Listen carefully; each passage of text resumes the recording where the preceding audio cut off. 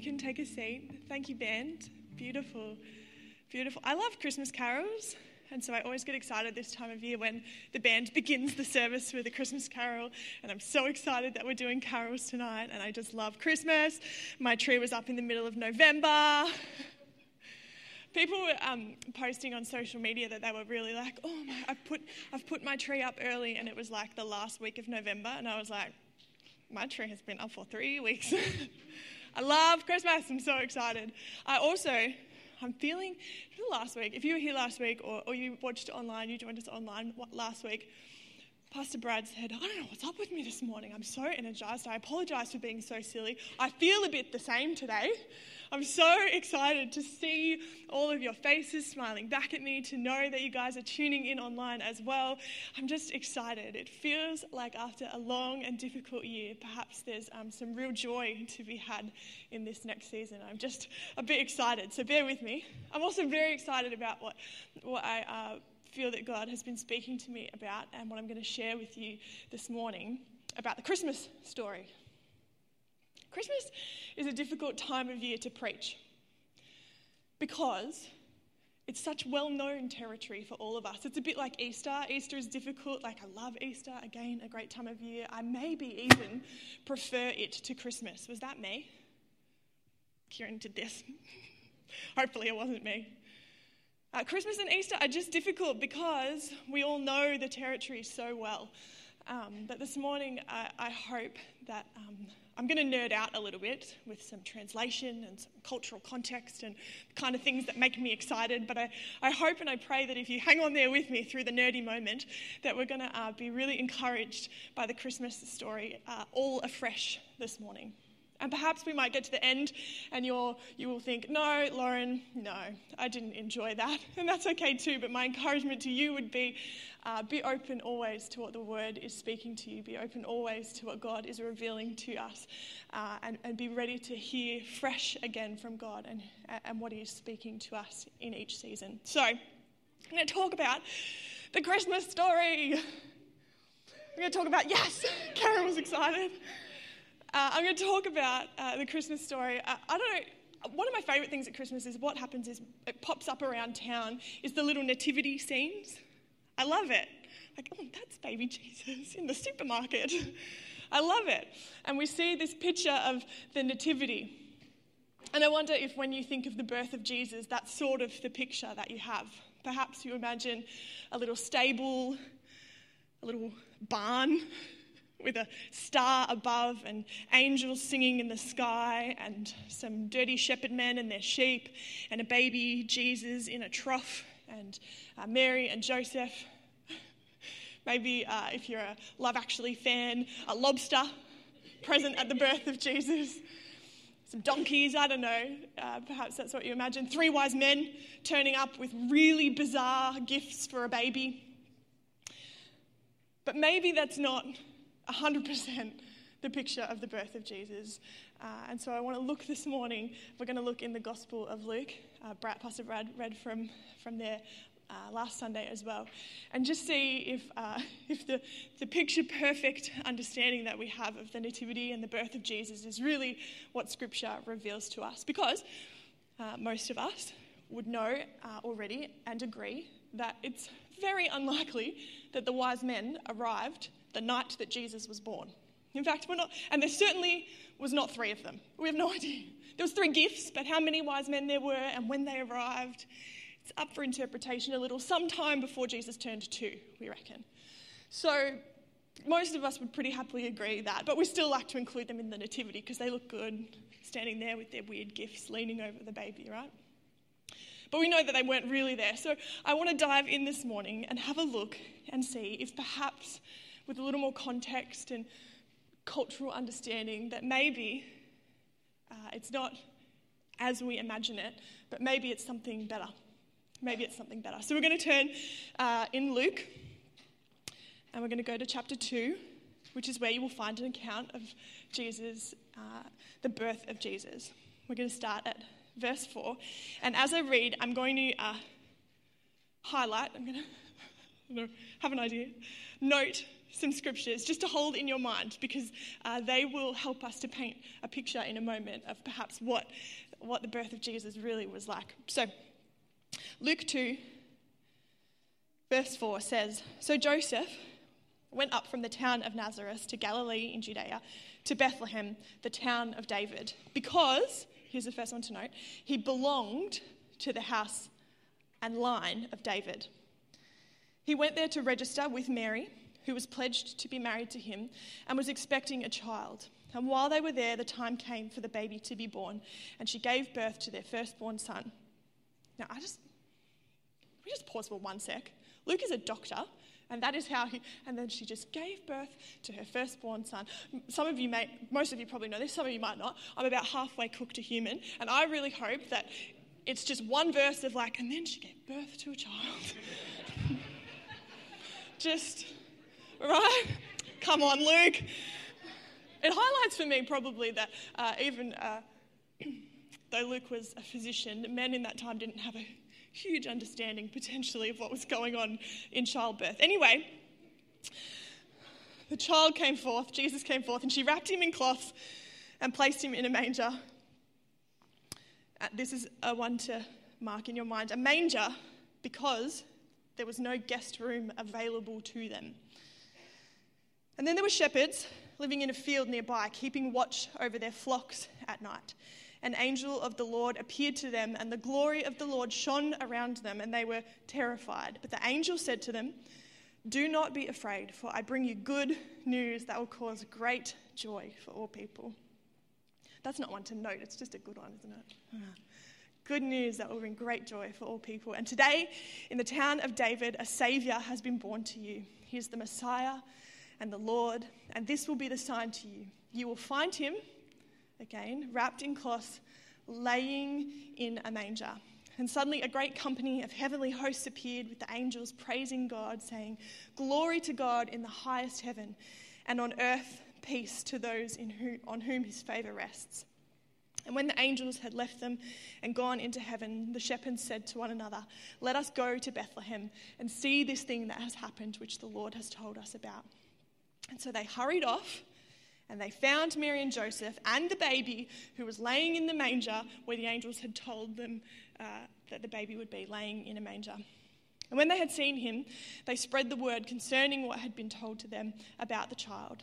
And all who heard were amazed at what the shepherds said to them.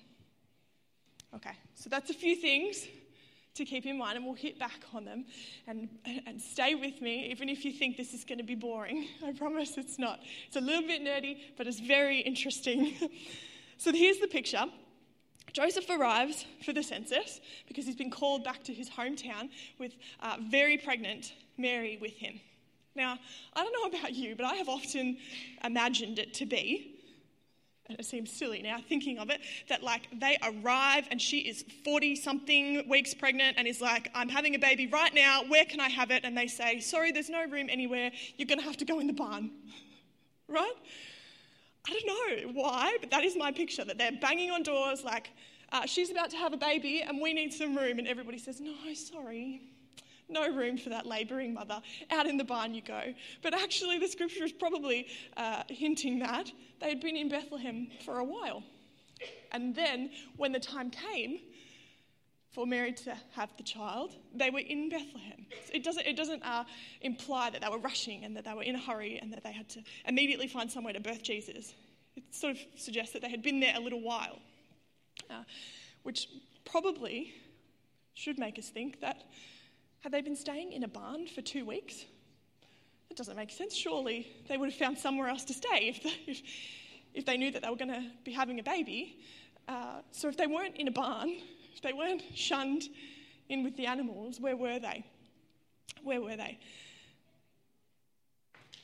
So around this part of Scripture, Luke reminds us that Joseph belonged to the house and the line of David. So something that perhaps gets missed in our reading and our cultural understanding is the culture of hospitality and family in this time and in this part of the world. That if a young man came to town, and he was from that town. It was his hometown. Even if he had never been there, even if it had only been his father or his grandfather that had lived there, the hospitality and the culture of the place would have said, we'll find room for you. We'll find room for you to stay with us. And so then even on top of that, Joseph is a part of the line of David, and so even more so, it would have been very exciting. Even with all of the people coming home for the census, there still would have been a sense of, oh, Joseph is here. He's the line of David, and did you know, right? So it's very unlikely that he would have been shunned out with his pregnant soon-to-be wife. It's very unlikely. Even if you were to show up unannounced to somebody's home that you'd never met, but they were part of your family, you would have been expected to be welcomed in. There's a few sort of different hints to this through Scripture, and there's a couple if you wanted to look them up at another time. There's one in Deuteronomy 10:19 and Leviticus 19:33, and they speak about being hospitable and caring towards strangers, let alone family members, let alone Joseph from the line of David. And so it's very likely that no hospitality would have been held back from them. And perhaps because the town was very full, they might have struggled a little bit to find a family home that would take them in, but it's very unlikely they would have been shunned right out of the town. And so then when we read that Mary placed him in a manger because there was no room in the guest room, there's something in our minds and in the traditional telling of the story where, I don't know about you, but I certainly imagine an innkeeper saying, no vacancy, find somewhere else to stay. But actually, because of this culture of hospitality at the time, most homes, especially sort of middle and lower class homes, would have had two main rooms. And so the main room, the family room, would have been some dirt floor and then a raised section, whether with timber or something like that to keep it up out of the dirt. And that was the room where the family did their living. So they would have slept and ate and gathered there as a family.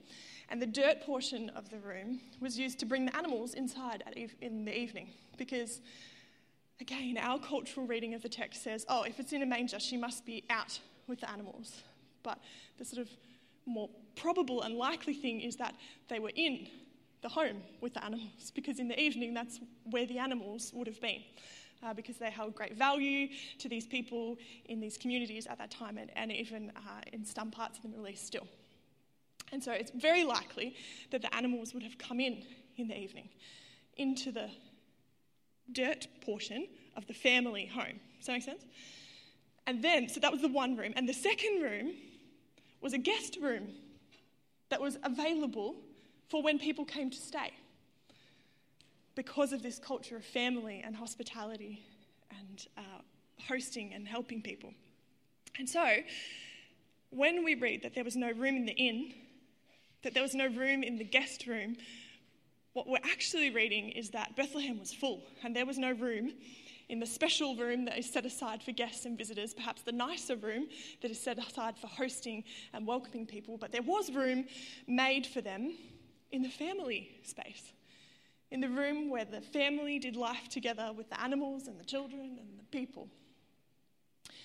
And so when we hear that she was laid in a manger, and when the shepherds hear that the baby was laid in a manger, something in their mind, because they were raised in this time and in this place and were probably born in a similar situation, were like, oh, so that she must be inside with the family, and they've laid the baby in the manger, because that's where the manger was, in the family space where the animals were. Does that make sense?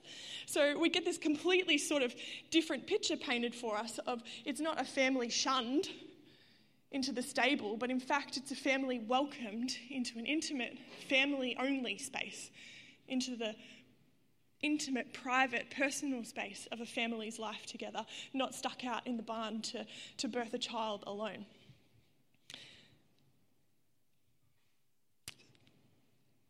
Oh, I've skipped way ahead on my notes, but I think I hit all the points, so we're all good. It's actually likely that Mary, we have this picture of her birthing a child by herself with a terrified Joseph being like, I don't know, what are you supposed to do? Get hot towels and water? I don't know what you're supposed to do. It's potentially, possibly, more likely that she was surrounded by women who had been birthing children this way for generations. That Joseph's family, that generations of women in Joseph's family were there to support her and encourage her and welcome Jesus into the world. I was talking to my very wise friend, Tom Poss, about this. If you don't know Tom Poss, occasionally he makes a very loud sound on the drums. I should note that that little drummer boy certainly should not have been showing up at someone's house when they had a newborn baby, drumming away his little drum solo.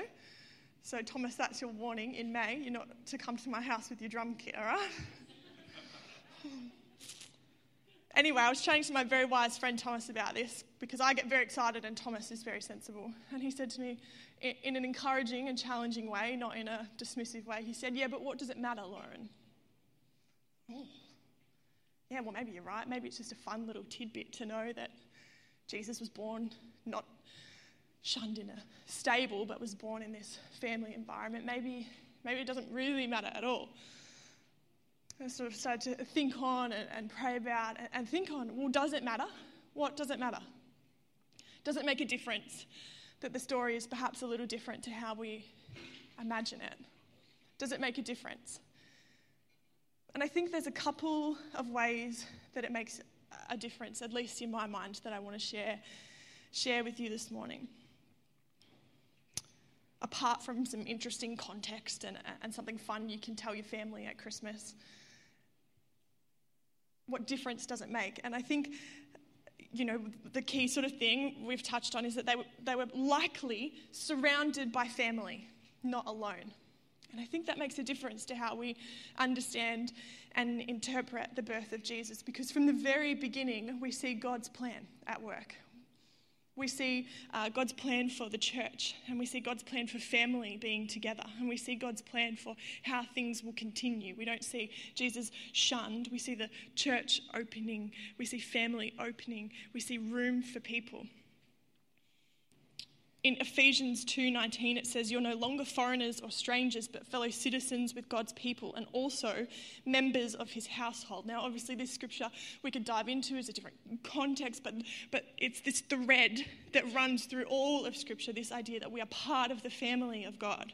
We are part of the family of God. We are adopted sons and daughters. We are part of the family of God, not just on the outside, not just extras, but welcomed right in. Welcomed right into a relationship with God, welcomed right into the family space. And we see from the moment that Jesus is born, God's picture for how it will continue has already begun. It has already begun. And for me, that makes a difference. For me, that makes a difference. And we see another key sort of difference in the two tellings is the humility of the thing. And now, perhaps you think that being shunned out into the shed to have a baby is more humble, but I actually think that there is some argument for being born in the way that all the common people of the time were being born. Shows more humility. And there's a pretty a well-known scripture in Philippians that talks about the humility of Jesus' death.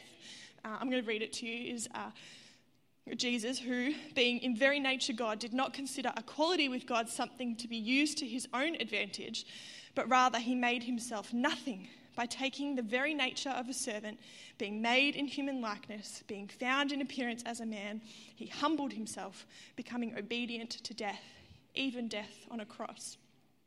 So we see at the end of Jesus' life, we see this great act of humility, but actually we see it at the beginning also. From the moment that he is born in humility. He is born in a way that is perhaps more humble than no vacancy at the inn. We see a child born in the same way that every common child of that time was born. And in fact, part of the reason I believe that the shepherds were able to go and see the child and not be afraid is because when the angel said to him, he's laying in a manger, they thought, great, he's been laid down in the dirt in the family home just like we were. And so there's this picture that we see, a foreshadowing of the way that the church will be, that is that it is not this secret, unattainable thing, but it is 100% God, 100% his goodness and holiness in a child coming to the everyman, coming to the common people to bring the good news of Christmas, to bring hope to the hopeless. Do you see how just that slightly different reading for me brings such encouragement and such joy? It's the humanity of God, 100% man and 100% God, just balancing on this baby child, just freshly born, saying, this is not something for only the wise or only those who can understand or only the wealthy or only this is a story, this is a truth, this is a hope for the everyman. Look at him. He is an everyman, born just as you were. But we know that he brings the good news of God, that he brings the good news of the gospel, that he brings the Trinity with him. Do you know, it's been a long time since I've been this excited to preach on a Sunday. It's all your smiling faces also. It just is good. It is just good. I don't know about you, but for me, it brings a richness to the story that the picture-perfect tradition on Christmas cards of the birth of Jesus has just been missing, because I've seen it again and again and again, and I think the wise men weren't even there, and I wonder if that's what it looked like. But this reading, what the scripture really says, to me brings a richness to the story and brings more hope to the story and brings more goodness to this. And so the key sort of thing for me that gets pulled out of it is that there is room. Because the story of Christmas can seem like one of, sorry, there is no room for you here. There is no room for you here. And perhaps if you read it that way, it reads like the persecuted church and the fact that we are alien in this place, and so there is no room for us, right? Off out into the barn you go. But for me, there is more hope in the reading that says, no, there is room. There is room. There is room for you. There is room for you in the family of God. There is room for you in the intimate places and the intimate spaces. There is room for you in relationship with God. There is room for you in this church. There is room for you, and there was room for Jesus. God is making room, special room, not just the guest room, but special, intimate, personal room that is specifically there for you, that is waiting for you. There is room for you in this place. And so my big encouragement to you this Christmas is that there is room for you. If you have ever felt on the outside, there is room for you. From the moment that Jesus was born, there was room for him, and there is room for you in the family of God. There is room for you. If you have ever felt on the outside, if you have ever felt that you didn't belong, if you ever felt in any doubt, let me assure you this Christmas that there is room for you. There is room at the inn. There is room in the personal space. There is room. Maybe we like the old traditional look, but I don't know about you, but for me that brings me more hope this Christmas. That we're not shunned to the shed, but that the good news is full of hope, and that there is room for all of us in it.